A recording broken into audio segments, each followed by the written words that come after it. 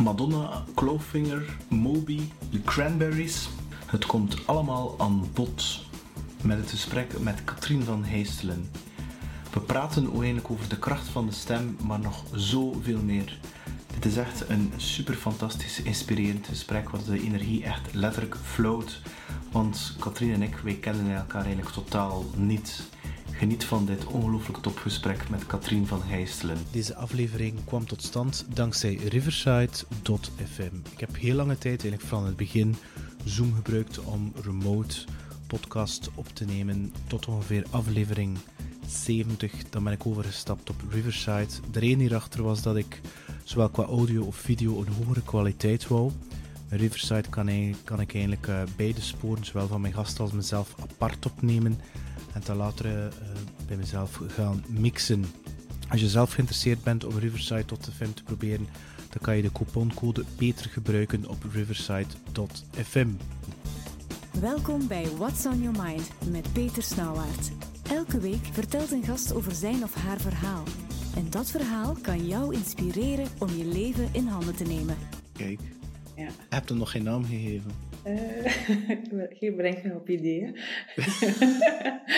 Voorlopig nog niet, nee. Ik moet wel zeggen, ik behandel dat wel zo alsof het een persoon zou kunnen zijn. Ik heb er wel al tegen gesproken. Connie de kerstboom. Ja, maar Connie gaat hij niet zijn. Het gaat sowieso een man zijn. Is dat? Ronnie. Ja, Ronnie. Ja. Ronnie de kerstboom. Zo ja. Ja, wat zeg je dan? Je hangt er wel slap bij van de jaar of zo? Of je takken staan? Goedemorgen, Ronnie. Lekker slapen. Ja, zo. Of ja, het is dat. Hou je het nog een beetje vol. Kun je nog een beetje extra geur verspreiden. In dat geval, ik zou eigenlijk beter gewoon als zo'n arbre magiek kopen.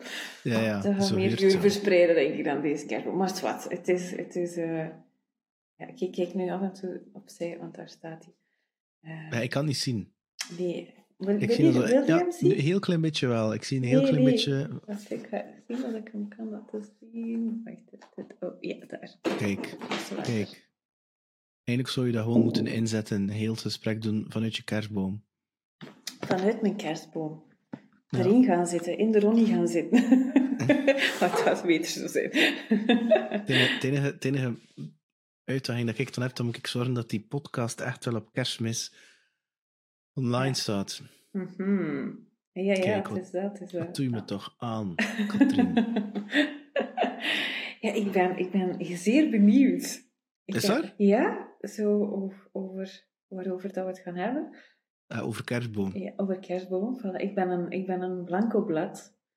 Is behalve dan met de kerstboom. Is het waar? Ja. Je bent een blanco blad. Ja, ik heb niks voorbereid. Oei, Katrien. Je hebt een PowerPoint of zo voorbereid. Of zo een 1 uur durende monoloog over kerstbomen die een mannelijke voornaam krijgen en die moeten geuren. Niks. Dat klinkt heel fout. Ja, ik vind dat wel tof, zo, die foto. Ik vind dat wel cool, zo. Ik vind dat... Ja, ik heb het er wel voor, zo. Dat hoeft zo niet conventioneel te zijn. Maar dat is mij, hè. Beetje rebel, zo. Tegen de stroming en... Wat doe jij? Ik ben echt een rebel. Ik noem mij een kerstboom. Een Ronnie. En je geurt. Ja. Een onbeschreven, sorry. Een onbeschreven blad, zo noem je het, hè? Een blanco blad. Ja. Dus ik ben ook niet zo van de voorgekoude gesprekjes. En ik ben blij dat je dat zegt. Ja. Ik ook niet. Dat is goed. Omdat ik persoonlijk geloof in flow. Ken je dat? Ja, en beginnen met hetgene wat er is. Checken van wat is er nu en wat dient er zich aan en daarmee verder gaan. Ja, ben ik ook helemaal mee akkoord. Dus in het hier en nu zijn, en dan kan ik je verzekeren dat je echt op nummer 1 staat in mijn top 5 van gesprekken in een podcast die begonnen zijn over kerstboom, die een man heten en die geuren. Dat moet... Allee, als er dan ooit een contest komt, Katrien, bij deze... Al die andere Ronnies, die zijn zo verloren. Ja. Ja, alle Ronnies en alle andere kerstbomen. Maar over Ronnie gesproken, het is nu volledig off-topic, maar we zijn nu toch volledig off-topic bezig. Mhm. Ik had ik was een podcast aan het beluisteren en dat ging over de neurowetenschapper. En ik denk dat dat waarschijnlijk wel iets resoneert met jou, maar er zit zo een neocortex bij ons en die vertelt zo verhaaltjes. Hè? Mhm. Of het is ook te vergelijken als twee Muppets die in je hoofd zitten, die zo heel de dag zitten te kwebbelen met elkaar. Mhm. En veel mensen geloven dat die gedachten, dat ze ons zeggen. En hij zei van, kijk, wat een heel goede manier is om afstand te nemen van je verstand, van je gedachten, is om die neocortex, om die een naam te geven. Hij noemt die Jacques. En dus als hij zo bijvoorbeeld na een optreden of zo naar huis rijdt, dan beginnen die stemmetjes, die Jacques, zo, ja, dat was niet goed en dat was niet goed en dergelijke meer. En dan kan hij zeggen, Jacques, nu is het goed geweest. Nu moet ik het niet horen, nu is het genoeg geweest. De mij noemt Ronnie. Ik heb de mijn Ronnie genoemd. Dus als er dan zoiets komt, die, ja, weet ik veel, kijk naar de dien, is toch goed bezig, of dat, of ik had verleden week al zo'n moment dat zo van, oh, ik zit niet goed bezig voor een of ander ding. Ja, zoiets dat je bekruipt en dan denk je, Ronnie, ik hoef het nu niet te weten. Mhm. En ben jij daarmee bezig? Met dat soort dingen? Zo van, ja, hij zegt het in het hier en nu zijn, en flow zijn. Om echt te kunnen in hier en nu en te kunnen verbinden, die je, ja, het op je af te laten kunnen komen. Zonder verwachtingen, zonder attachments, zonder, ik kan niet zeggen zonder voorbereiding, want ik ben wel een beetje voorbereid, stiekem natuurlijk. Mhm. Ben je daarmee bezig, Katrien? Oh, Ik ben daar totaal zeker niet, mee dus. bezig. Ja, absoluut. Ja? Absoluut. Ja. Ja, zowel in mijn werk vind ik dat heel belangrijk. Wat jij zegt, hè, de Ronnie, ben ik er ook met mijn klanten wel mee bezig. Zo op het moment dat ze moeten presenteren of dat ze er moeten staan. Zo, dan, ja, je hebt zo bij de reclame de Ludo. Ja, zo dat stemmetje, hè. Dat, Ja. van alles zegt, dus we gaan inderdaad ook wel benoemen, die stem. En geloof je eigen gedachten niet. Ik ben straffer nog de laatste tijd, zowel voor mezelf als ook in mijn gesprekken, mijn coachinggesprekken, echt wel bezig van master your thoughts. Je kunt je gedachten sturen. Is dat zo? Ja, je kunt je gedachten absoluut. Je kunt, als die Ronnie bestaat er ook een Connie, hè? Die Connie die zegt waarschijnlijk heel veel andere dingen, maar het is moeilijker om daarnaar te luisteren. Omdat de Ronnie, ja, die kennen we vaak. Ook vanuit waar we vroeger gehoord hebben, thuis. Klopt. In de omgeving. Ja. Dus hij is een stemmetje dat heel goed ontwikkeld is. En ja, je kunt je gedachten gebruiken om ik noem dat soms wel eens de verkeerde weg te piekeren, na te denken, alles wat er kan fout gaan. En ons hoofd houdt zo heel veel van drama. Ja, maar daarvoor is het ontwikkeld, hè? Het is ontwikkeld effectief om te overleven. En de neocortex, inderdaad, die is gericht op een soort fight, flight en freeze-modus. En angst. Maar als je iets doet vanuit je hart, als het echt letterlijk stroomt, dan is dat er niet. Het is pas achteraf dat er dan dat stemmetje komt van ja, maar dat was niet goed genoeg. Natuurlijk voor iemand die dan een presentatie of een spreekbeurt heeft of een keynote geeft voor de allereerste keer, gaat dat stemmetje zijn van ja, je gaat dat niet kunnen. Ik heb dat nog altijd, hè. En waarbij dat je denkt, oh, dat accent, ik heb niet dat accent van Katrien, of het is niet perfect algemeen Nederlands, of het zal te snel zijn, of het zal te traag zijn. Maar dat is gevolg dat je het niet doet. En dat is jammer, hè? Dat is jammer, want daarin zit ook uw kans om te groeien. Als je nooit niks doet, kun je ook niks verkeerd doen. Maar je kunt ook niet groeien. En je kunt pas groeien als je door dat oncomfortabel stuk heen moet. Ja. En ik heb daar denk ik afgelopen jaar een blog over geschreven, maar dan Voertjes op gegeven moment moet je gewoon zeggen, voert. Voert. Zo eigenlijk tegen uw Ronnie zeggen, oké, ik hoor u, maar je hebt geen Maar toch gaat het veto. doen. Ik ga het Nee, toch doen. klopt. Ik ga het toch proberen. En we zien wel nadien. En meestal, de Ronnie is een drama queen, hè. Ja. Die maakt dingen veel erger, of laat dingen veel erger voorstellen dan ze in werkelijkheid zijn. Of die maakt scenario's voor dingen die nog niet gebeurd zijn. Alle mogelijke scenario's, waar dat zou kunnen verkeerd gaan, et cetera, et cetera. Terwijl in realiteit dat die 1% of die 99% van de scenario's gewoon niet gebeurt. Absoluut, absoluut. En het is goed inderdaad dat die Ronnie er is. Dat hij ons beschermt voor onzinnige dingen te doen. Maar die is vaak die neemt zoveel ruimte in, dat we inderdaad te weinig dingen doen die ons verder kunnen brengen, of die ons uitdagen om te groeien als persoon, of in ons job, of in eender wat eigenlijk. Ja, want hij is bezig, of zij, hè, met behoud van... Zal ik de mijne Connie noemen? Ja, het is dat. Ronnie en Connie. Ronnie en Connie. maar het klopt wel, omdat... Ik ken het, ik weet niet hoe dat is. Het is veilig en ik hou voor behoudsgezindheid. Hè? Dat is niks verkeerd mee, alleen groei je daar niet mee. En is het in het leven, is dat natuurlijk wel jammer. Het is door het onbekende erin te springen dat je kan groeien en dat je kan ervaren van hoe ver dat je eigenlijk wel kan gaan. En Ronnie gaat wel meegaan, en Connie ook. Hè? Die gaan sowieso wel mee, want die passen zich toch continu aan. Absoluut. Wanneer heb je dat ontdekt van de Ronnie en de Connie? Al lang geleden, hè. Terwijl je het aan het vertellen bent, ben ik aan het denken, ik denk heel zo concreet. Ja. In het boek van Elizabeth Gilbert, Big Magic. Zij beschrijft daar dat inderdaad dat je bepaalde gedachten ontwikkelt die je behouden van. En dat je dan inderdaad daarmee in gesprek kunt gaan en zeggen van, ik hoor u en je mag er zijn, maar ik geef u geen vetorecht. Ja. Je hebt niet de eindbeslissing, ik heb de eindbeslissing.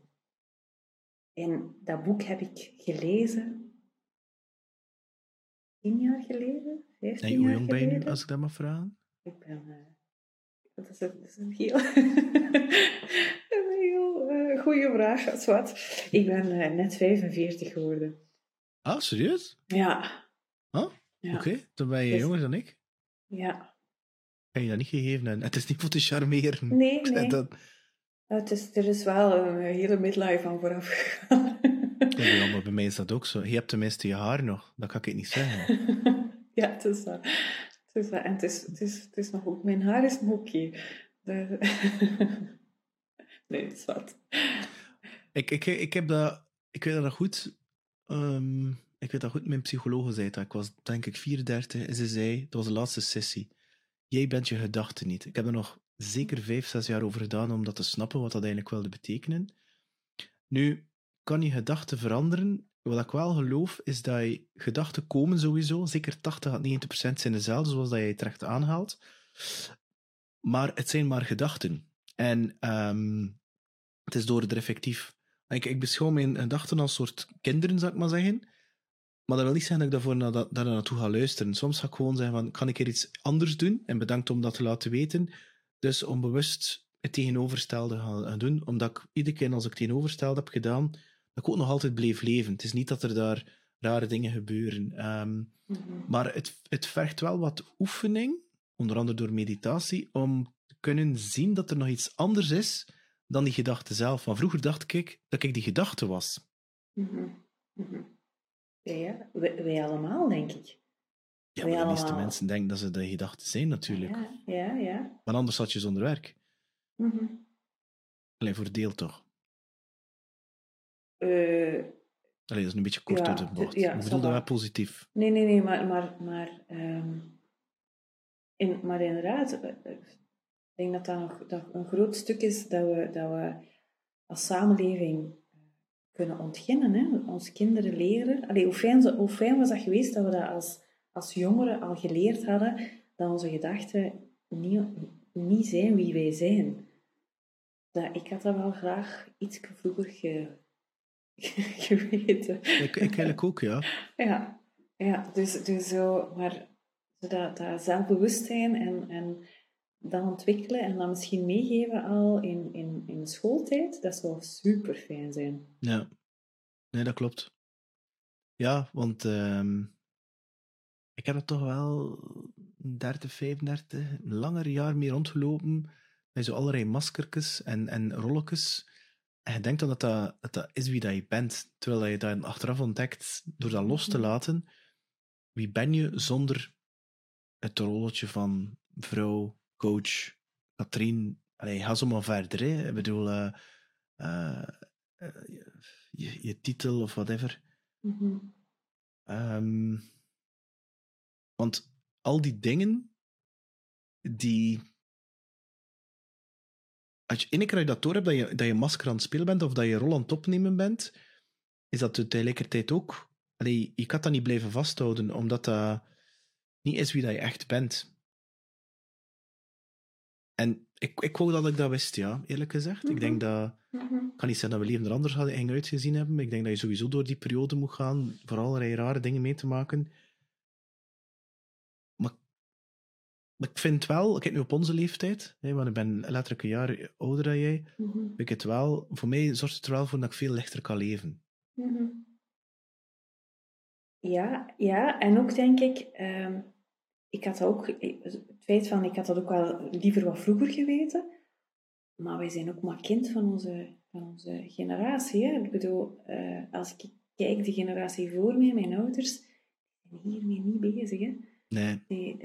En dan mijn grootouders, die hebben een oorlog meegemaakt. Dus het zijn wij pas, en gelukkig, ik ben er zeer dankbaar voor dat wij dit werk kunnen doen en dat wij dit zelf mogen ervaren. Ook, en inderdaad, het is dan aan ons, denk ik, om dat door te geven op jongere leeftijd naar de volgende generatie. Om jongeren daar al bewust van te maken dat uw gedachten ook maar opgepikt zijn, of dat stemmetje is ook maar ontwikkeld door wat anderen u vroeger verteld hebben. Ja. En het statement wat je aandacht geeft groeit, hoe kijk je daar naartoe? Ja, eigenlijk al die dingen komen ook terug in mijn werk. Dus dat is op zich wel heel fijn. Hè? Zodat, is dat niet? Dus zodat, als het gaat over stem en hoe dat je klinkt, daar zitten heel veel gedachten op. Als ik vraag in een groep wie vindt er zijn stem goed klinken, het is ene dappere die zijn hand durft op te steken, maar mensen horen zichzelf niet graag. En tegelijkertijd, ze willen dan werken aan die stem en ze willen meer resonantie in die stem. En op het moment dat die stem verandert, en omdat ik denk van wow, hier komt de kracht van een energie aan die stem, dan zeggen ze, maar dat denk ik niet, hè. Dat vind ik wel een beetje raar. Of dat is toch wel moeilijk, dit vind ik niet mooi. En dat is fijn, want dat is eigenlijk exact dat complot tussen, ik moet zeggen, die grootheid van die stem die van onderuit komt, want je leert echt je lichaam als klankkast inzetten, dus er komt nieuwe energie, veel klank, veel vibratie. En dat wordt zo groot dat stemmetje, uw Connie of uw Ronnie, zegt dan, wow, wat gaan we doen? Dit kennen we niet, dit is niet normaal. En dan komt het conflict zo tussen hoofd en tussen die kracht die van onderuit aankomt. En dan zit dat strottenhoofd daar net tussen. En dan gaat die stem zo onstabiel klinken, zonder dat er enige controle is. Dan gaat hij soms schakelen tussen kop en borstregister. En het is dan, in dat moment, durven blijven gewoon niet naar dat hoofd luisteren. Hoofd in observatiemodus. Jij mag observeren wat er hier gebeurt. Hè. Kijk maar. En dan komt er een nieuwe klank. En die zegt dan, in eerste instantie, gaat hij heel extreem in het uiterste van een nieuwe klank. Maar dan vermengt hij zich met wat er is. En dat is fantastisch. Zodat, dat durven u overgeven. En dat stemmetje, dat hoofd, dat heel de tijd controle wil, dat durven even gewoon laten zijn. Niet laten ingrijpen. Dat is fantastisch. Zodat, al die quotes die je mij hier nu meegeeft, verwondering boven verwachting. Nog zo ene. Dat zei je daarnet, hè. Zo dat mensen vinden dan een stem en we doen een volgende oefening en we verwachten terug datzelfde effect.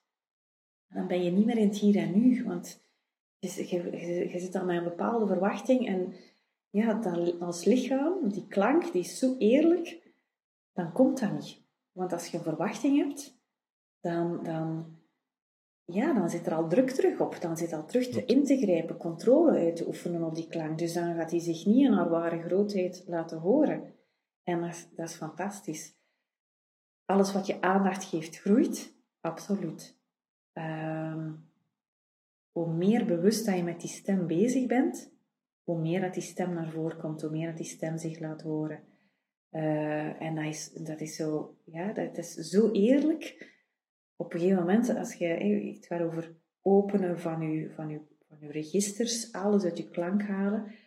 Als je dan in je aandacht geeft aan je borstregister, en je hand op je borstbeen legt, dan gaat die klank onmiddellijk daar naartoe. Doe je een andere oefening waarbij dat je ergens anders de aandacht focust, dan gaat jouw klank er naartoe. En dat is fantastisch. En de manier waarop ik werk, is dat net die controle loslaten. Controle houdt je klein.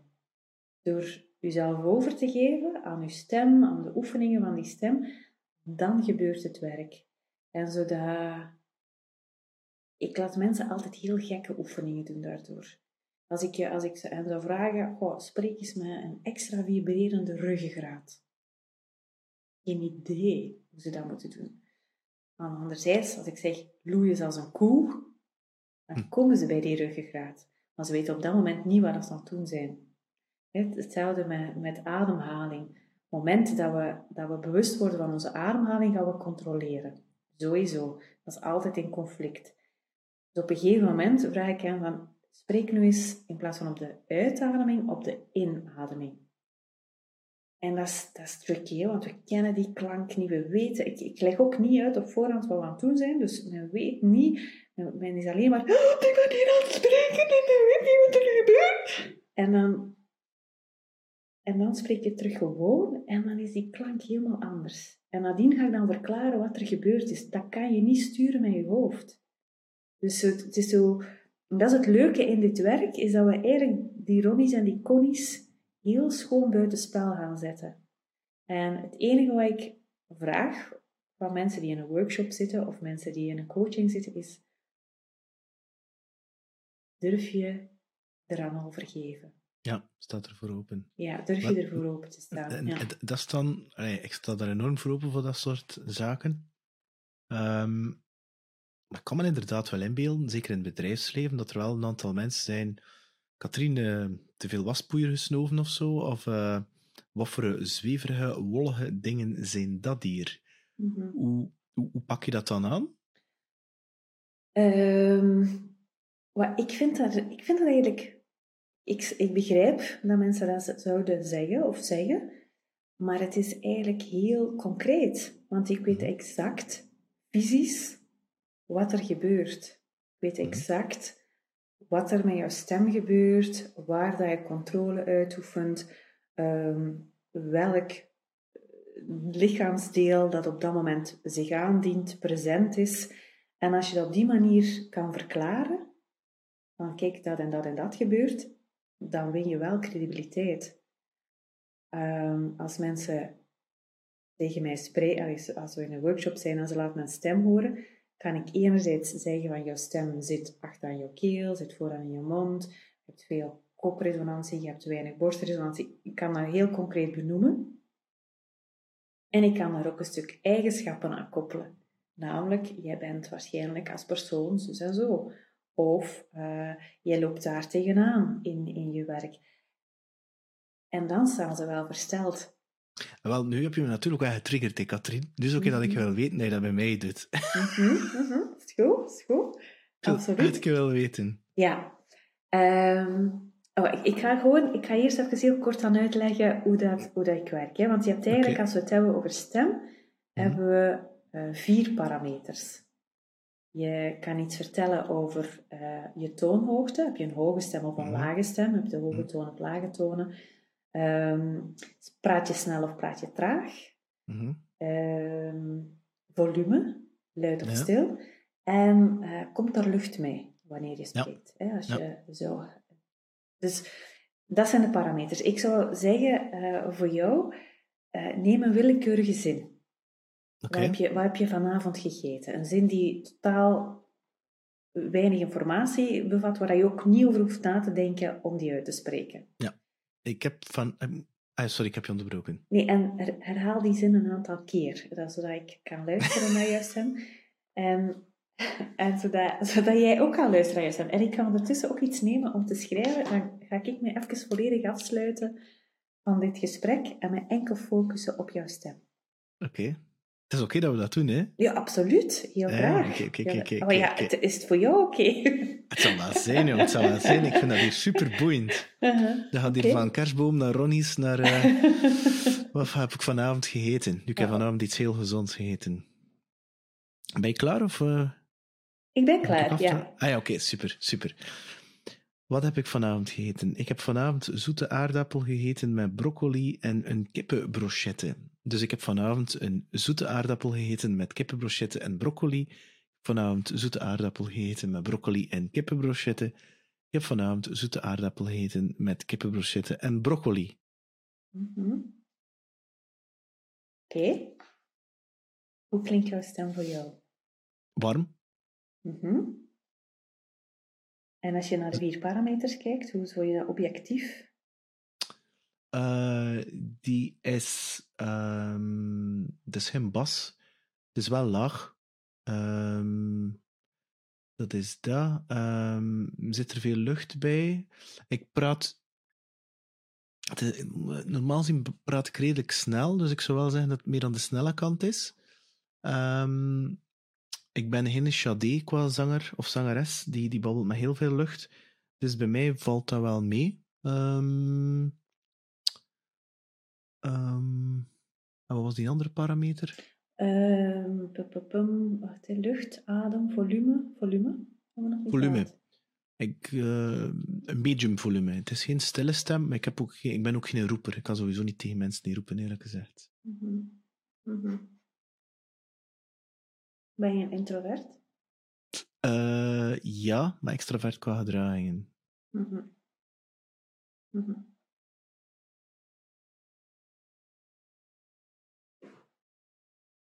Zal ik mijn observatie meegeven? Je zegt geen lucht. Voor mij zit er wel een beetje lucht in, maar het heeft te maken met jouw West-Vlaamse roots, denk ik. Dat klopt, ja. Ja, dus dat zit zo achteraan de keel, zo wat achter. Dat voor West-Vlaming, dat is hoog, hè. Ja. Dus er zit wel wat lucht mee. Hè. Zo dat hoor ik wel, dus die keel. Waarom lach je? Ik ben aan het denken, de manier waarop je het dan een berichtje naar mij stuurt, ja, je lijkt wel veel mijn post, het is niet interessant om hier een podcast te doen. En ik denk nu al bij mezelf, dat gaat hier een fantastische podcast zijn.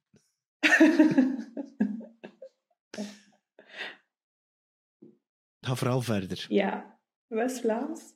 Dus dat, achter aan je keel, zit klank, inderdaad, wat je zegt, hè? De warme, zeer lage ondertonen, warme ondertonen. Rust zit daar inderdaad ook in. Dus er is inderdaad een stukje rust, maar dus het feit dat die stem in de keel zit, dat die veel achteraan zit,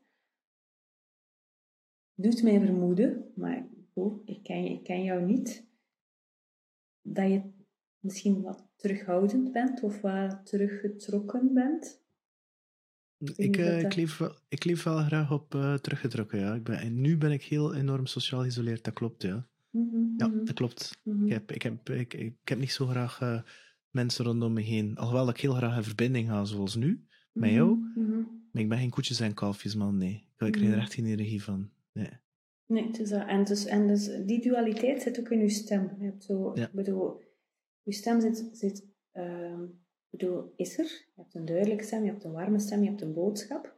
Maar inderdaad, daaronder zit inderdaad ook een stukje dat introverte, zoals je zelf zei, dat wat teruggetrokkener, die kant, de kant van jou die zich misschien niet zo gemakkelijk laat zien. Klopt. Dat stuk. Dat is juist. Ja, dat klopt. En ik ben ook commercieel directeur. Mensen verwachten dat ik extravert ben. Zie je? Dus dat is iets dat... Terwijl ik denk, ik ben introvert. Maar nee, Peter, je praat veel. Nee, dat is wat jij denkt. Dat extraverte, daar moet ik zien hoe ik dat formuleer, hè, maar zo, je praat ook snel. Ja. En snel in die zin dat de klinkers in jouw woorden zijn niet altijd heel duidelijk. Dus die worden ook... Je mond gaat ook eigenlijk niet zo heel ver open als je spreekt. Dus die klinkers blijven zo hangen in die mond. Dus er is een wil om toch die boodschap er te laten zijn. Ja, en die dualiteit van het binnenhouden. Het afschermen. Mooi. Maar ik weet, slaat het ergens op? Ja, het resoneert zeker. Ik vind het wel tof. Ik vind wel... Hoe komt dat jij zo gefascineerd door bent? Is dat al sinds 10 jaar? Want als ik zie op je LinkedIn, heb je vroeger heel andere zaken gedaan. Van wat komt die passie? Want het lijkt alsof je nu ergens aan het intunen bent en dat je bijna aan het channelen bent zelfs. Want je voelt letterlijk de energie van mijn stem en daardoor krijg je die antwoorden. Zo komt het bij mij binnen. Ja, terwijl dat... Klopt. Klopt en klopt niet. Ik luister heel technisch naar jouw stem. Maar de interpretatie is het invoelen. Dat is een stukje intuïtie, is een stukje ervaring ook misschien, die ik daarin heb opgebouwd. Hoe kom ik daarbij? Ik denk enerzijds als kind zeer intuïtief zijnde, zeer rechterbreiner. En een grote droom om zangeres te worden. Is dat? Ja, als kind. Een zangeres of danseres waren de twee ideale werkvelden. Maar ik wou gitarist worden, ik. Maar je speelt ook muziek, hè? Ja. En had je dan een bepaald idool? Was het dan... we zijn dezelfde leeftijd ongeveer. Voor mij waren de jaren 80 nog altijd de beste jaren van muziek. Dus ik denk dan spontaan, wanneer dat Madonna nog echt knap was, dan denk ik eraan bijvoorbeeld, of Sade, of Seid, of hoe noem je dat? Ik vind het echt een prachtige muziek. Zijn er zo bepaalde idolen toen je jong was, dat je naar opkeek?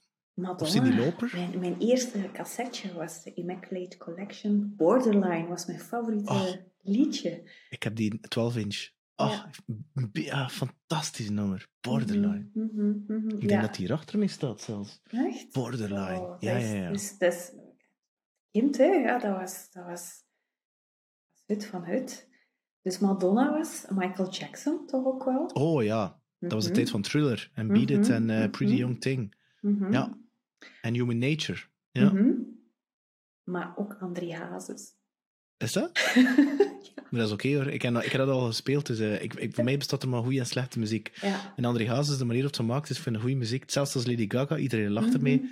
Dat is echt goede muziek. En ze schrijft ze zelf. Dus I don't judge. Nee, het is dat. André Hazes was vooral voor de danspasjes van de achtergrondzangeressen. Ah ja, voor mij was het Wham.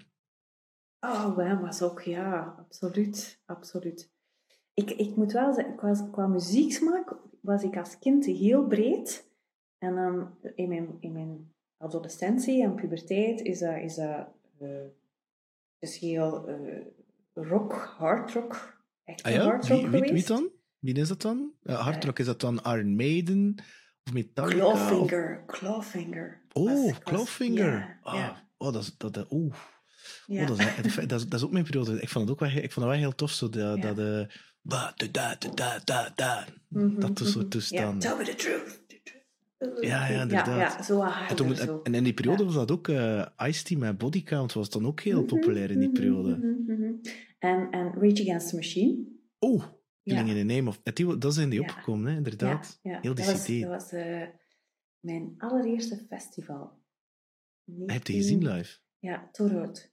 Rock Toro wat bestond toen nog. Ja. En ik weet, ik was met 2 vriendinnen en we wisten wij veel. Rage Against the Machine opende. Ja. Het 94 geweest zijn, 3 of 94. Ja. En wij helemaal naar voren, dat eerste vak zo, 3 jonge meisjes. Ja. En dus die begonnen die eerste noten spelen. En iedereen begon zo te jumpen. Ja. Wow! Wat is dit? Wow! En dus mijn vriendinnen, die werd direct eruit gehaald door security. Zo, ups, uit dat vak gehaald. En ik heb gesprongen voor mijn leven. Maar ik vergeet dat nooit. Ik vond dat fantastisch. En ik had zo stoere mannen rondom mij, die zo mij wat bezorgd waren, denk ik. Oh, dat was fantastisch. Ja, Rage Against the Machine. Wie dat ik ook herinner uit die tijd dat ik ook live gezien heb, dat was Therapy en Moby. En Moby heeft de rockperiode gehad, hè. Waarbij dat die That's When I Reach For My Revolver, en die combineerde dat dan met Go en al, en die combineerde alles door elkaar live. Die deed zo techno. Ja. Ik heb... Oh, sorry, zeg maar. Nee, zeg maar. Moby heb ik gezien in de Brielpoort in Deinze. Kijk, en ik woon in Deinze nu. Oh, echt? Ja. Voilà. Ja, dat is een van mijn beste concerten geweest. Dat was zo fantastisch. En Therapy ook, ja. Therapy. Ja. Going Nowhere. Ach, dat is tof dat we dezelfde muzieksmaak hadden.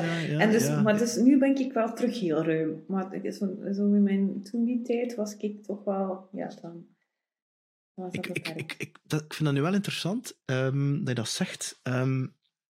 Qua muzikant speel ik eigenlijk alles. Ik geef wel toe dat de periode van de Bush en Therapy, Nirvana, Rage Against the Machine...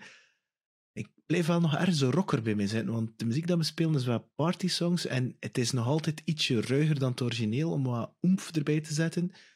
Maar ik geef wel toe dat voor een of andere reden, qua prikkels... ik weet niet wat het is, maar de superharde muziek is toch minder. Ik kan niet zeggen dat me niet meer iets zegt, maar... ik weet het niet. Heeft dat te maken met dat ik meer sensitief ben geworden, meer naar mijn intuïtie? Ik weet het niet wat dat is. Maar toch is er... Ik ben wel overtuigd dat de intentie die achter de muziek zit, en er is niks verkeerd mee. Bijvoorbeeld in die tijd was ik ook enorme fan van de Smashing Pumpkins. En ook zo Radiohead en al. Het eerste stuk van Radiohead, niet later, want dat vond ik een beetje zaagmuziek. Maar Smashing Pumpkins ook, dat is wel donkere muziek, eerlijk gezegd.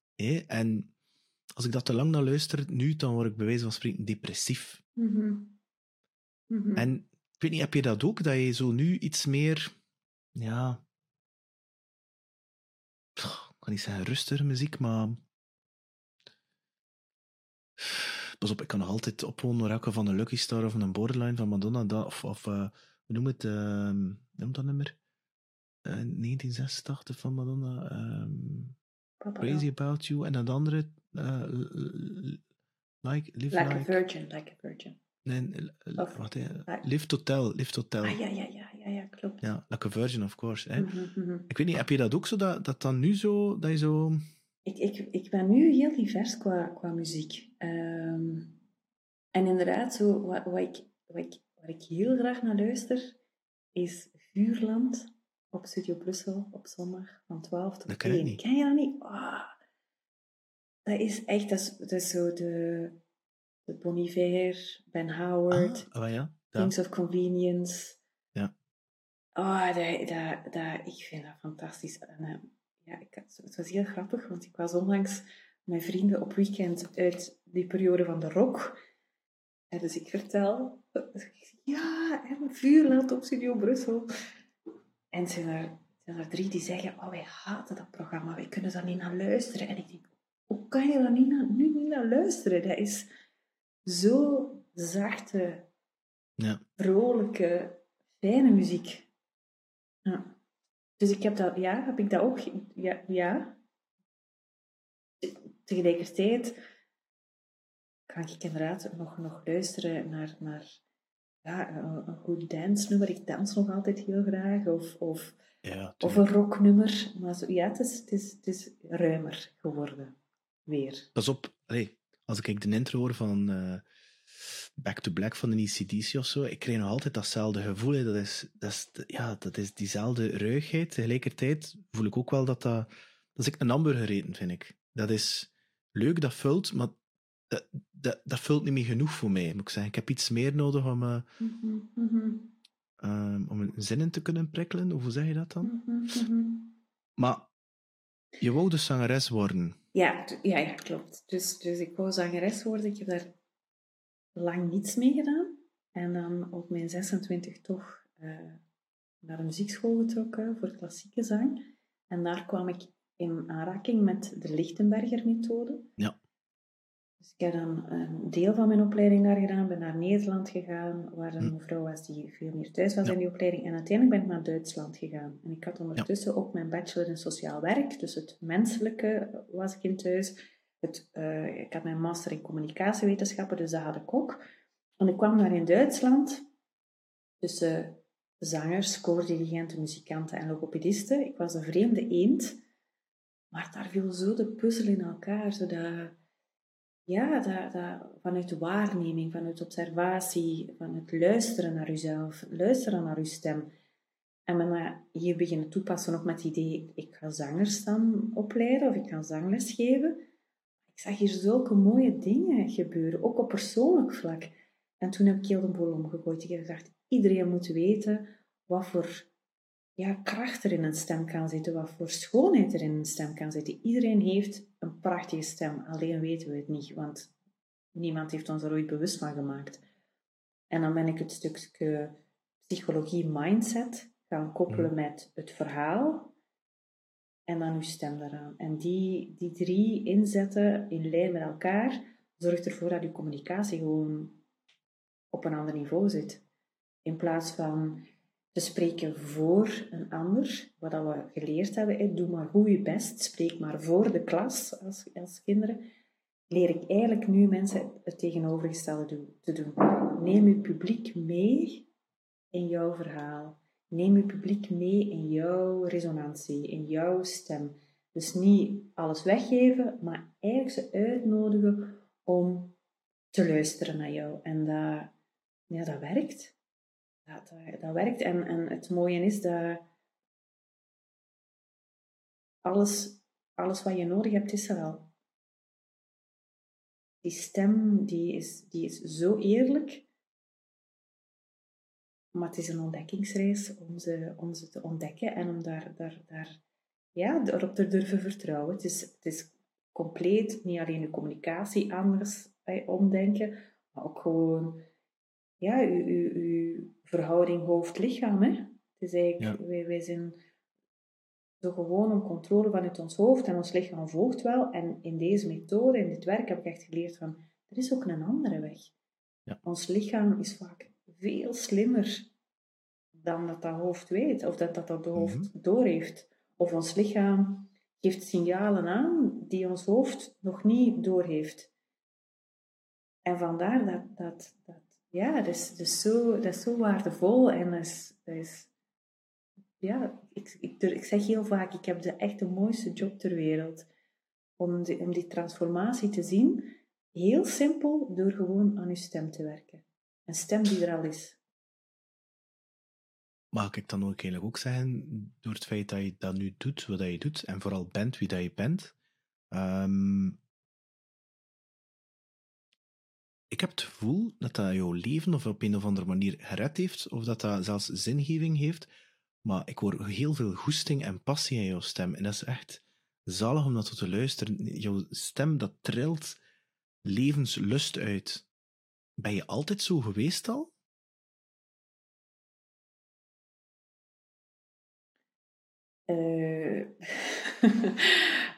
Ik denk het niet, nee. Ik denk dat het een lange weg is geweest om tot hier te komen.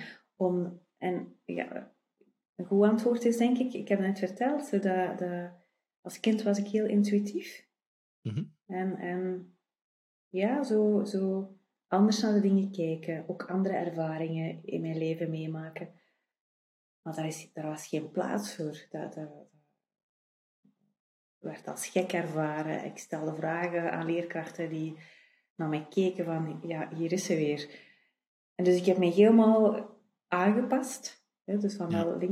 van dat rechterbrein naar dat linkerbrein. Vandaar dat je mij ook inderdaad ziet in veiligheidswetenschappen. Echt de ganz andere kant. Maar je komt toch weer uit waar dat je pad is, hè? Waar dat je moet zijn, waar dat je voor in de wieg bent gelegd. En bij mij is dat dit echt, dat voel ik. En ik zeg vaak, ik ben er nog niet, hè. Het ligt daar nog een hele weg voor mij. Maar Maar- kan je er ooit zijn? Ik bedoel, ik Oh. geloof niet dat je er ooit kan zijn. Ik denk dat de wegwijzer is dan de wegwijzer. Ik denk dat de destination de journey is. En dat geeft me ook heel veel plezier. Absoluut. Ja, absoluut. Hoe saai zou het zijn als je op een moment komt dat je denkt, hier, ik ben er. Allee, dat is dat. Ja, en dan? Dat is zo Ja. naar de maan reizen en dan... Mhm. Dan word je toch gewoon depressief als... Ik weet niet, allee. Dan wil je toch gewoon uit het raam springen. Je bent er. Ja. Hier stopt het. Hier Nee. stopt het. Ja. End of chapter. Ja, het is Liedjes dat. gedaan. Ja, het is Liedjes dat. gedaan. Nee, het is inderdaad. En toen me zo denken... er is ooit een moment geweest dat ik zo naar mijn directeur ging. Ik gaf toen les. En ik ging vertellen dat ik was alles weg geweest. Ik was teruggekomen naar school. En ik ging eigenlijk vertellen dat ik weer weg was. En hij zei tegen mij, maar Katrien, jij bent nog zo zoekende. Hè? Ik zie, jij bent nog volop aan het zoeken. En ik zei, maar zoeken is wie ik ben. Dit is gewoon, dat zit gewoon in mij. Jezelf uitvinden, jezelf verbeteren, anderen meepakken in je tocht die je aan het doen bent. Ik zou niet anders weten dan dit. Ik weet ook niet wat ik nu doe. Doe ik dat binnen 5 jaar nog? Geen idee. We zien wel. Maar nu is wel hier dat mijn passie ligt, ja. Misschien word ik wel toch ooit nog zangeres. Of verkoop je kerstboom? Oh, voilà, ja. Is dat... Maar je hebt dus... Allee, want dat is weer een label, hè. Je bent zangeres. Ik heb zelfs lange tijd heel veel moeite gehad met het label gitarist. Ik zei, ik speel gitaar. Totdat ik mezelf omarmde, de label gitarist, zelfs muzikant. Je hebt dan nooit... nooit. Je hebt al gezongen, vermoed ik, in een band of met muzikanten. Dat vermoed ik wel, hè?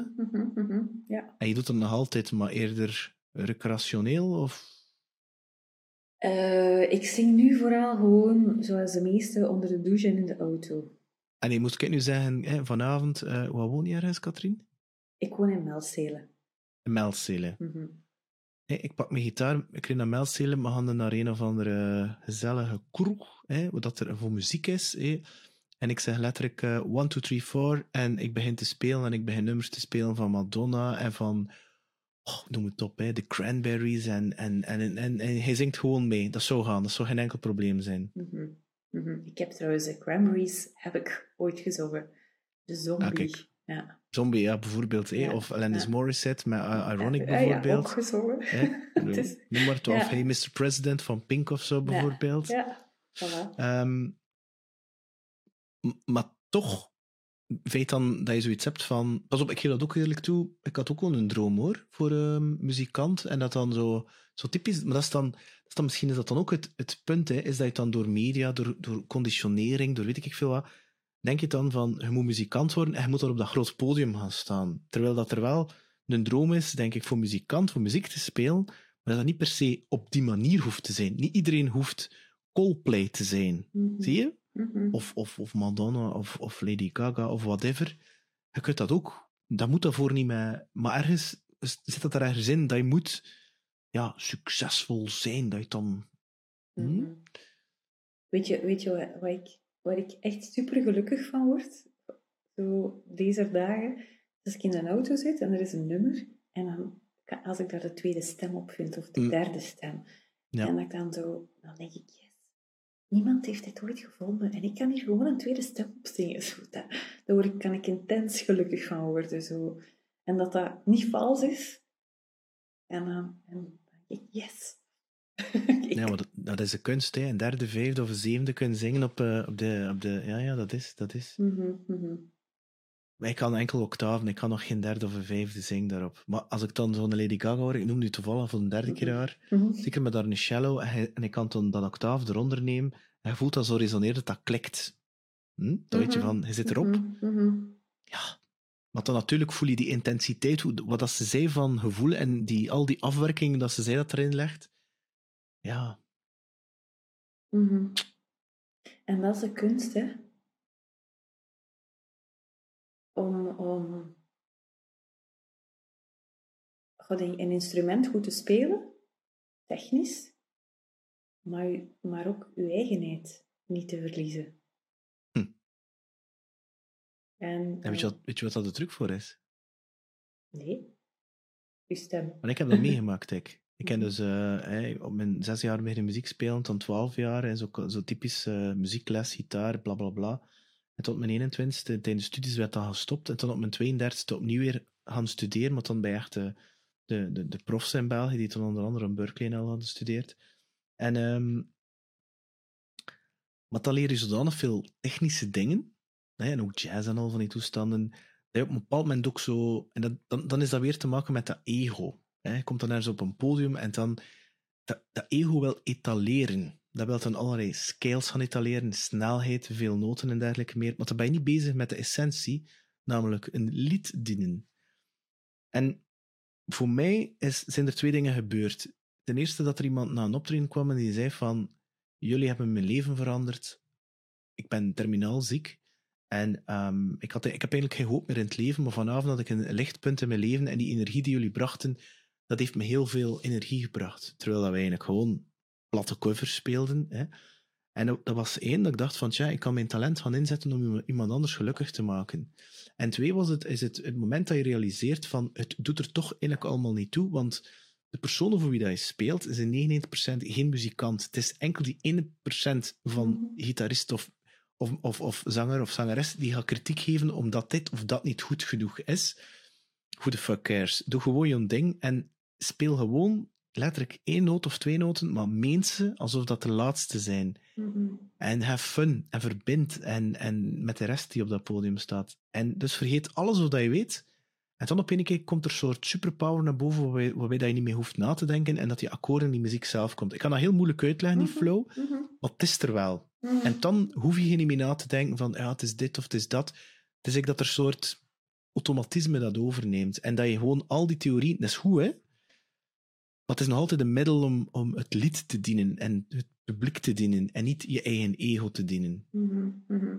Het doet mij heel hard denken. Ik heb... Het is al heel lang geleden. Zo. Op een gegeven moment was ik zelf nummers beginnen schrijven. En ik heb hier een piano. Ik had zo wat akkoorden gezocht op een piano. Maar ik speel helemaal geen piano. En ik dacht, ik ga een huiskamerconcert geven. En dus ik had wat vrienden uitgenodigd. En dat was... Ik wist dat technisch totaal nergens op sloeg. Maar daar ging het ook niet over. Het ging over inderdaad een stuk beroeren. Mensen raken. En dat lukte. Hè. Mensen waren stil. Waren echt aangedaan ook. En nadien vroeg ik, wat vond je ervan? En het was zo één persoon in het publiek die op dat technische stuk doorging en is bleven doorgaan. En ik heb eigenlijk nooit meer gedaan. Wel, kijk, dat is nu frappant dat je dat zegt. Op mijn 18e, ik was intussen aan mijn 2e of mijn 3e band bezig, zit er een zangeres, die toevallig ook op de podcast geweest is. En die zei, hij kon niet zingen. Het waren nog een paar andere mensen mee. En ik heb dat echt geloofd.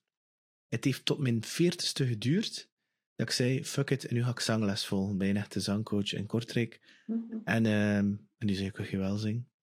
What the fuck? En een paar lessen later was ik zo Ed Sheeran en Bryan Adams. Ik kan niet zeggen dat het perfect was, maar toen ontdekte ik wel mijn stem. En toen dacht ik, shit, ik heb dat zo lang geloofd dat ik dat niet kon. Wat zijn er nog van die dingen dat me laten wijzen maken en dat ik zo'n naam niet ken? Maar ja, en zo hebben wij allemaal iets. Als mensen die hier bij mij komen in mijn praktijk. Maar ja, ik kan niet zingen, zo, want bij de plechtige communie werd ik gezegd dat ik moest playbacken. Of ik moest altijd stilletjes zingen.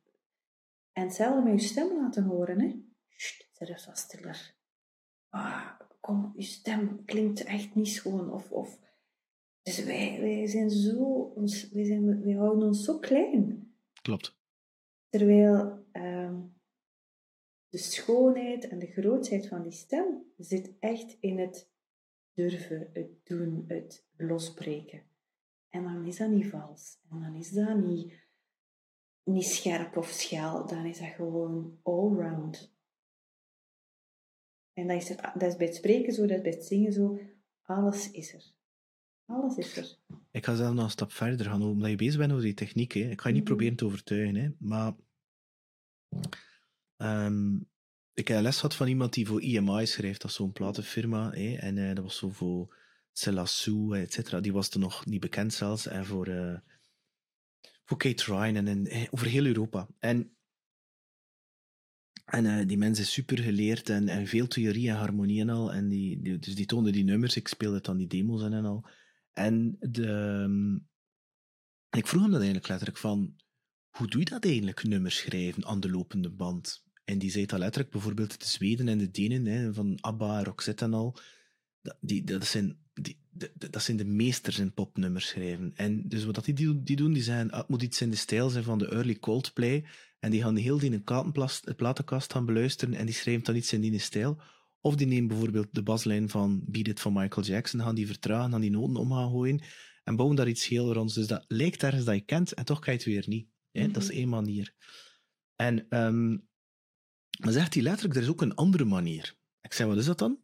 Hij pakt gewoon je vingers en hij smijt die gewoon op een piano of op een gitaar zonder na te denken. Hoe bedoel je? Gewoon zo, bah. En dus, er is niks van theorie mee gemoeid. Niks. Die ding klopt niet. Maar if it sounds good, it is good. En dat is eigenlijk het allerbelangrijkste. Dus je hoeft niet... En ik leer nu al sinds 1,5 jaar piano. En als je bijvoorbeeld kijkt naar nummers van Queen of Crisip met... hoe noemt dat nummer? Dat is een vrij bekende hit geweest. Stay Here?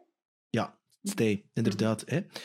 En als je dat dan bekijkt, dat nummer, en je wilt dat op gitaar spelen, dan is dat zo raar. Maar je bekijkt het op piano en je denkt, tja, maar dat is gewoon altijd hetzelfde akkoord, maar dat is één noot die verandert. En zegt, kijk, Rood van Marco Borsato is ook zo geschreven, dus ze houden eigenlijk gewoon het akkoord, maar ze veranderen één noot. Who Wants to Die Forever, zeker was van Queen, was ook zo. En je denkt, dat shit. Bijvoorbeeld Van Halen, van Jump onder andere, alles is in do of in fa. Alles wat er toetsen in voorkomt. En dat komt omdat hij de zwarte toets niet kende. Dus alles is in do of in fa of in la mineur. En dat zijn allemaal de witte toetsen. En dat komt daardoor. Dat is gewoon omdat hij dat niet wilde kennen. Stevie Wonder bijvoorbeeld, Superstitious, alles was zwart. Hij zegt, die heel veel meditatie-cd's zijn typisch in E-mol geschreven. Maar dat zijn al de zwarte toetsen. Zegt hij, dus ramt er maar iets over. Het klopt altijd.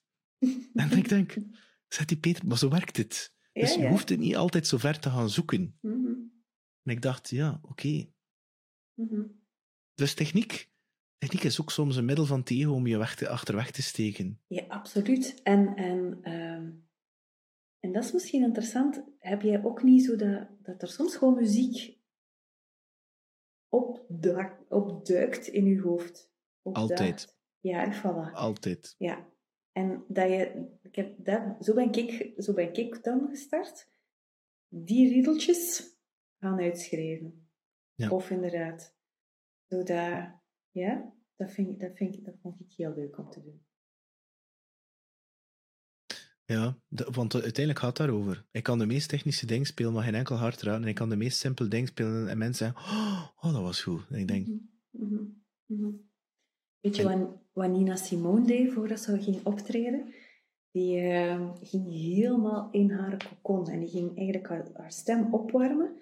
Zo, maar echt technisch, haar muzikanten waren goed, maar zij ging echt zo haar eigen resonantie opzoeken. En zij bracht zichzelf in een soort modus. En in die modus ging zij op het podium. En dat is echt, dat is waar het om gaat. Hè. Uw eigen resonantie zo versterken, zo deze richting naar binnen gaan, dat er eigenlijk via je stem uitkomt op een andere manier. In plaats van dat je performt, neem je een andere gewoon in. Doordat je zo hard in je eigen stem gaat. My baby just cares for me. Fantastisch, dat wist ik niet. Ja, en die was daar blijkbaar heel streng op. Dat was een van haar rituelen voordat ze on stage ging. En hoe link jij dan het stem, maar dat is toch de perceptie dat ik heb, de stem link je ook aan dan als in het bedrijfsleven, toch? Of ik kan mijn vraag volledig anders stellen. Dus ik zie jou als de sparkling coach, een voice coach. Voor wat komen mensen dan bij jou om gecoacht te worden? Is dat dan het klassieke van ik wil leren zingen of ik wil mijn stem beter leren inzetten? Ik wil tonen wie dat ik ben. Ik wil met mijn stem meer impact maken. Zingen doe ik eigenlijk niet meer. Het is echt dat spreken. Maar ik wil gehoord worden. Ik wil mensen raken met een verhaal. Dat zijn de vragen die... Heel vaak krijg ik mensen die zeggen... In een meeting, iedereen praat door elkaar. Ik maak mijn statement, niemand luistert. Iemand anders maakt mijnzelfde statement 5 minuten later en iedereen zegt... Wow, fantastisch idee. Hoe komt dat? En dan denken we, we doen het niet goed. We spreken niet goed. Het heeft heel vaak te maken met... Hoe is uw aanwezigheid? Hoeveel ruimte neem je in? Mag je er zijn aan die tafel? Misschien de setting anders maken. Een beetje de law of attraction ook. Hè? Trek de dingen aan wat jij wil, zet een intentie en ga daaraan werken. Ik ging net zeggen, dat woord zat al heel tijd in mijn hoofd. Voor mij is het ook de intentie zetten en automatisch komen die woorden wel. En die vibe, die energie, wat dat je dan zegt van woorden doet er niet toe, dan raak je met heel veel weg. Het is die laag eronder, die intentie, die gaat bepalen hoe dat gaat resoneren met die andere mensen. Hoe dat de trilling gaat overkomen. Ja, en die laag eronder, dat is inderdaad waar ik mensen bewust van maak. Hè. Zo, je hebt je boodschap, maar er zit zoveel meer onder. Ondertonen, boventonen, daarop inzetten. Want die zetten de sfeer, die zetten hoe dat mensen naar u kijken, die zetten hoe dat mensen u zien en hoe dat ze u horen. Mooi. Ja, en voor mij is de volgende stap naar stem is echt ook de kracht van uw stem. Er zit veel meer in die stem, zodat naar het helende van een stem. Uzelf, niet alleen uzelf laten horen, uzelf laten zien, maar ook echt uzelf een stukje naar een hoger niveau, de transformatie van een stem. Ja. Ik was, denk 2 of 3 dagen geleden, was ik in de badkamer met mijn zoon. Die was poedelnaakt en die deed een dino na. En dat kwam echt van heel diep zo. En die kon zo roepen met een volume. En ik heb dat proberen na te doen, zeker 10 keer. En ik kan niet roepen. En ik weet niet hoe dat komt. Ik weet niet, en dan denk ik, interessante invitatie, dat ik moet dien te onderzoeken.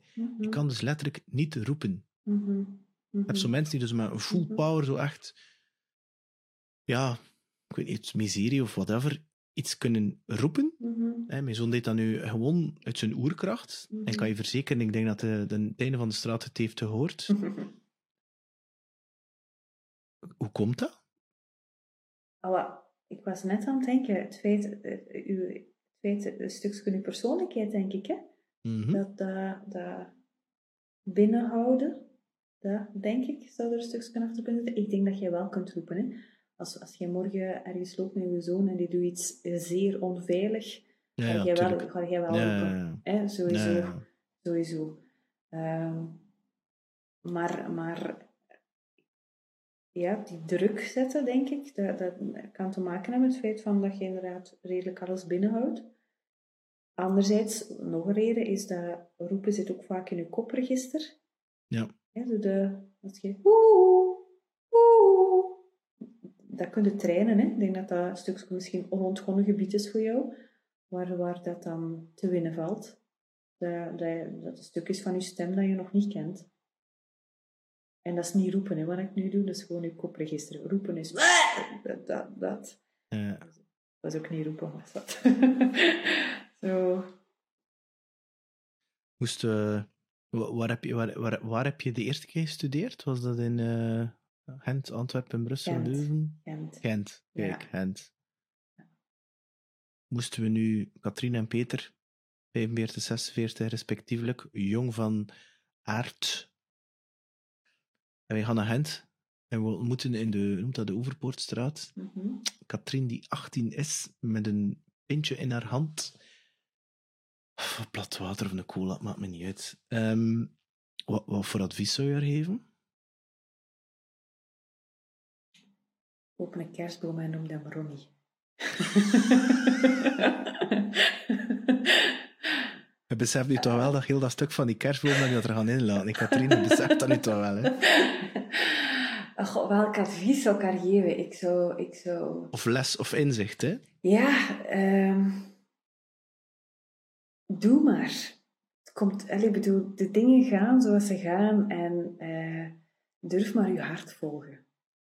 Ja. Kijk, ik wou dat ik dat vroeger die leeftijd ook wist, want ik wist dat niet. Mm-hmm. Mm-hmm. Heb je dat altijd gedaan? Ja, ik heb wel veel mijn hart gevolgd, ja. Toch wel. En er is een tijd geweest dat ik mijn hart niet meer vertrouwde. In die zin dat ik rationele keuzes ging maken. Maar onderhuids zat dat er wel altijd. Ja. Maar zo de barometer is zo een beetje overgeslaan op een gegeven moment. En dan is hij teruggekomen. Ja. Zo dan de balans vinden daarin. De balans tussen hoofd en hart? Ja. Ja, of tussen intuïtie en verstand. Ja. Dat. Ja. Intuïtie en kennis. Om niet in het zweverige geitenwolle sokken label te belanden. Die beide. Ja, in mijn oefeningen of in mijn werk. Zo. Geef u maar, zonder dat je weet wat te doen. Spring maar in die oefening. En dan nadien de verklaring geven van wat er stemtechnisch is gebeurd. Ja. Dat evenwicht. En als morgen Beyoncé belt, ze zegt, Catherine, wanna join me on stage? Oh yeah. Queen K from Melziele. Yes. Let's do it. Lady K. with Connie and the Christmas tree. Yes. Absoluut. Ja, ik zou ja zeggen, met heel mijn hart. En dan zou inderdaad Connie komen, die zou denken, die zou zeggen, wat ga jij doen? Maar ja, ze bel je voor een reden, hè, Catherine? Mm-hmm. Ja, maar het gaat niet goed zijn, gaat uit een toeval. Dus die Connie gaat er zijn. Maar ik ga ze in de kerstboom hangen. Bij Ronnie. Je zegt letterlijk, binnen 5 jaar weet ik nog niet zeker of dat dit nu nog altijd ga doen. Volgens mij is er al iets onderhuids bij jou, intuïtief, die al aangeeft dat je van iets aan een ander pad aan het bewandelen bent. Wat is dat dan? Heb je bijvoorbeeld een boek aan het schrijven daarover? Want dat lijkt me een keer echt zoiets dat ik denk, daar zou ik wel in een boek willen over horen. Dan denk ik van Belgians Best Kept Secret, Katrien van Heijstelen, met haar Connie en haar kerstboom. Where the fuck have you been? Hij noemt een boek Borderline. Alles behalve over Madonna. Ja. En ik zal hem aan u opdragen. Waarvoor dank. Dat is het minste. Ja. Het idee is er om een boek te schrijven. Maar er is een Connie in mij die zegt, je bent geen schrijver. Is dat zo? Oh ja, het is het stemmetje.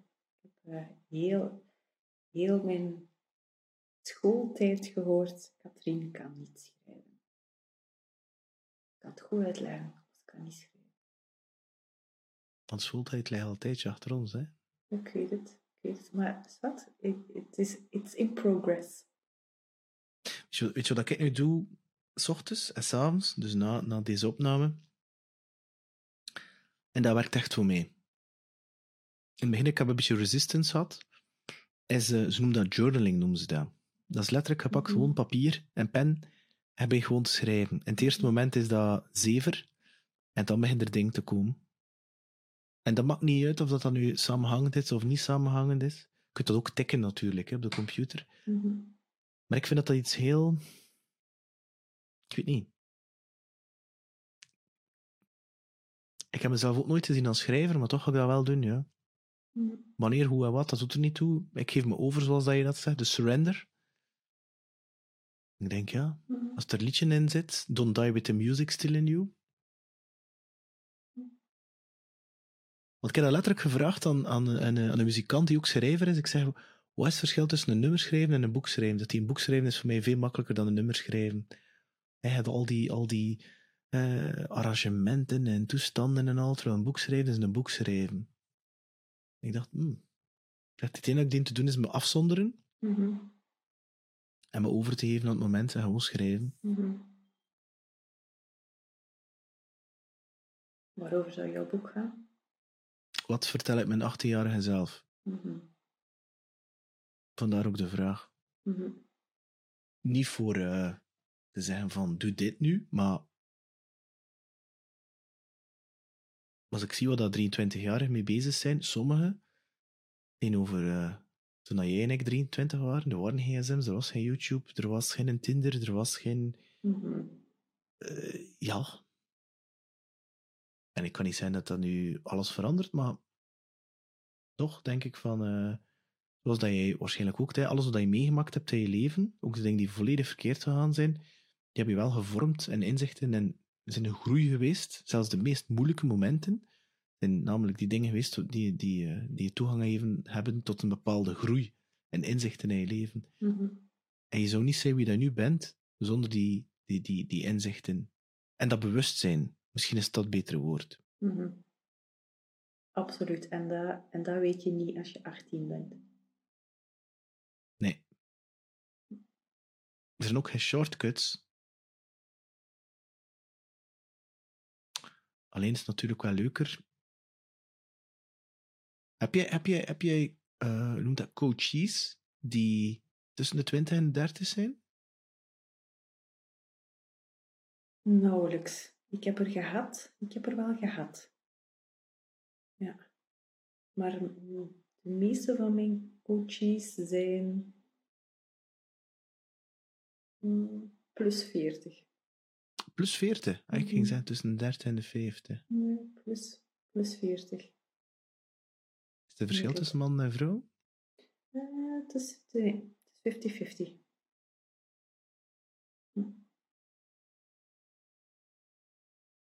Zijn die mensen dan ook meer op zoek naar een bepaalde zingeving? Bij de meeste wel, toch wel. Ja. En als dat nog niet zo was, dan komen we er sowieso bij.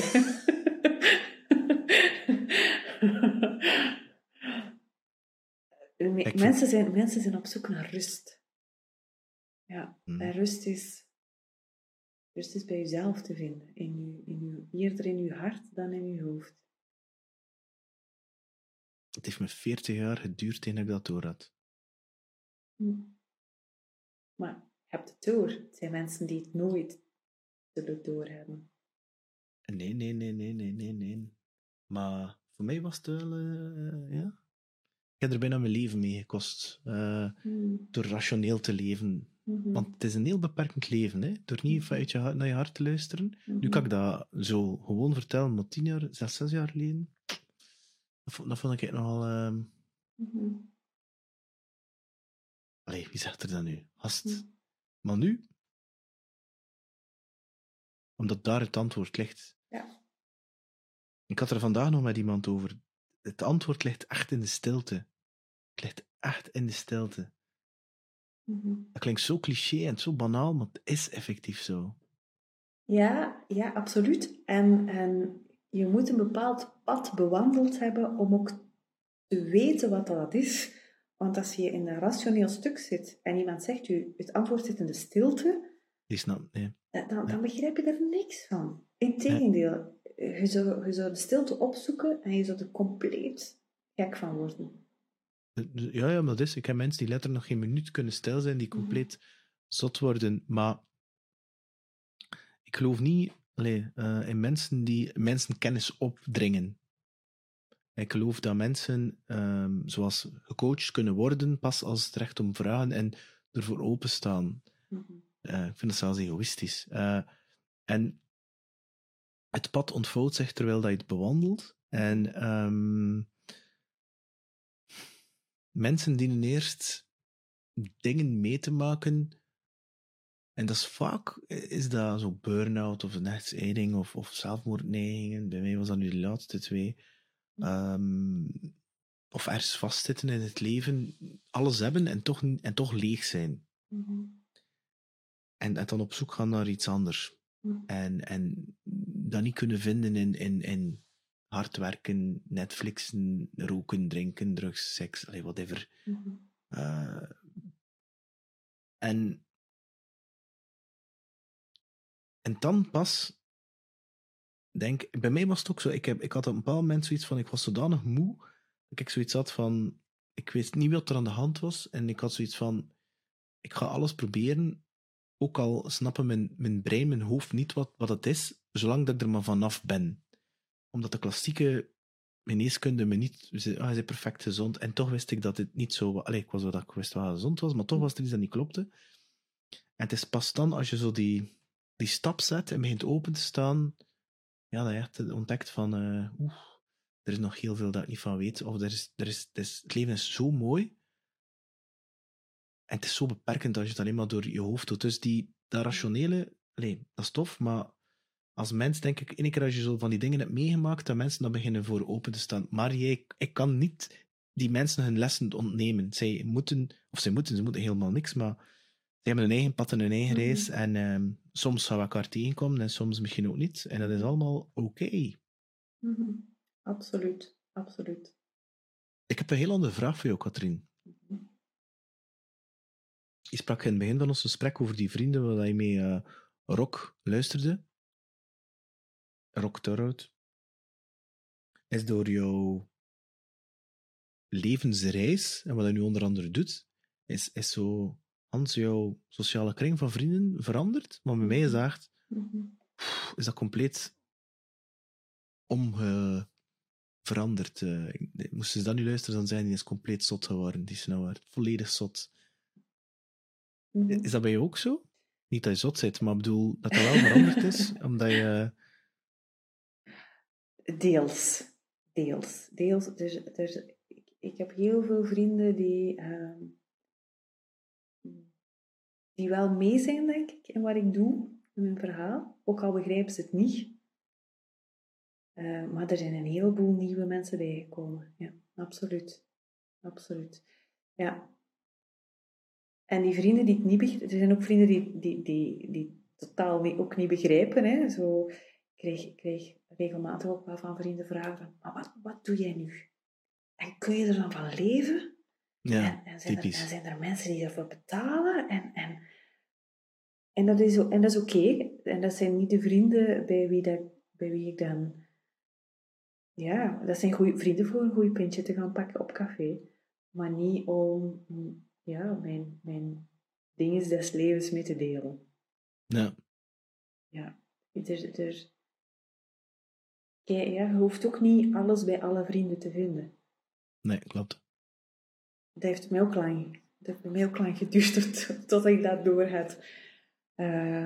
Is dat? Ja, toch wel. Probeer je dat om ja. En iemand te kunnen mee te gaan dansen, iemand om pintjes mee te pakken, te zeveren en iemand om heel diep mee te kunnen praten? Ja, ik ging altijd voor alles, maar ik heb dat nu door dat dat niet zo is. Ja. En dat is oké, ja. Ja, dat is oké. Maar dus, is mijn vriendenkring veranderd? Ja. Doorheen de jaren, ja. En die verandert nog steeds. Dat is ook net het boeiende. Toch? Het zou wel zijn. Het zou wel zijn, ja. Ja. Ja. Maar het is niet zo drastisch, denk ik, zoals bij jou, zoals jij het vertelt. Het is niet... Dus dat is...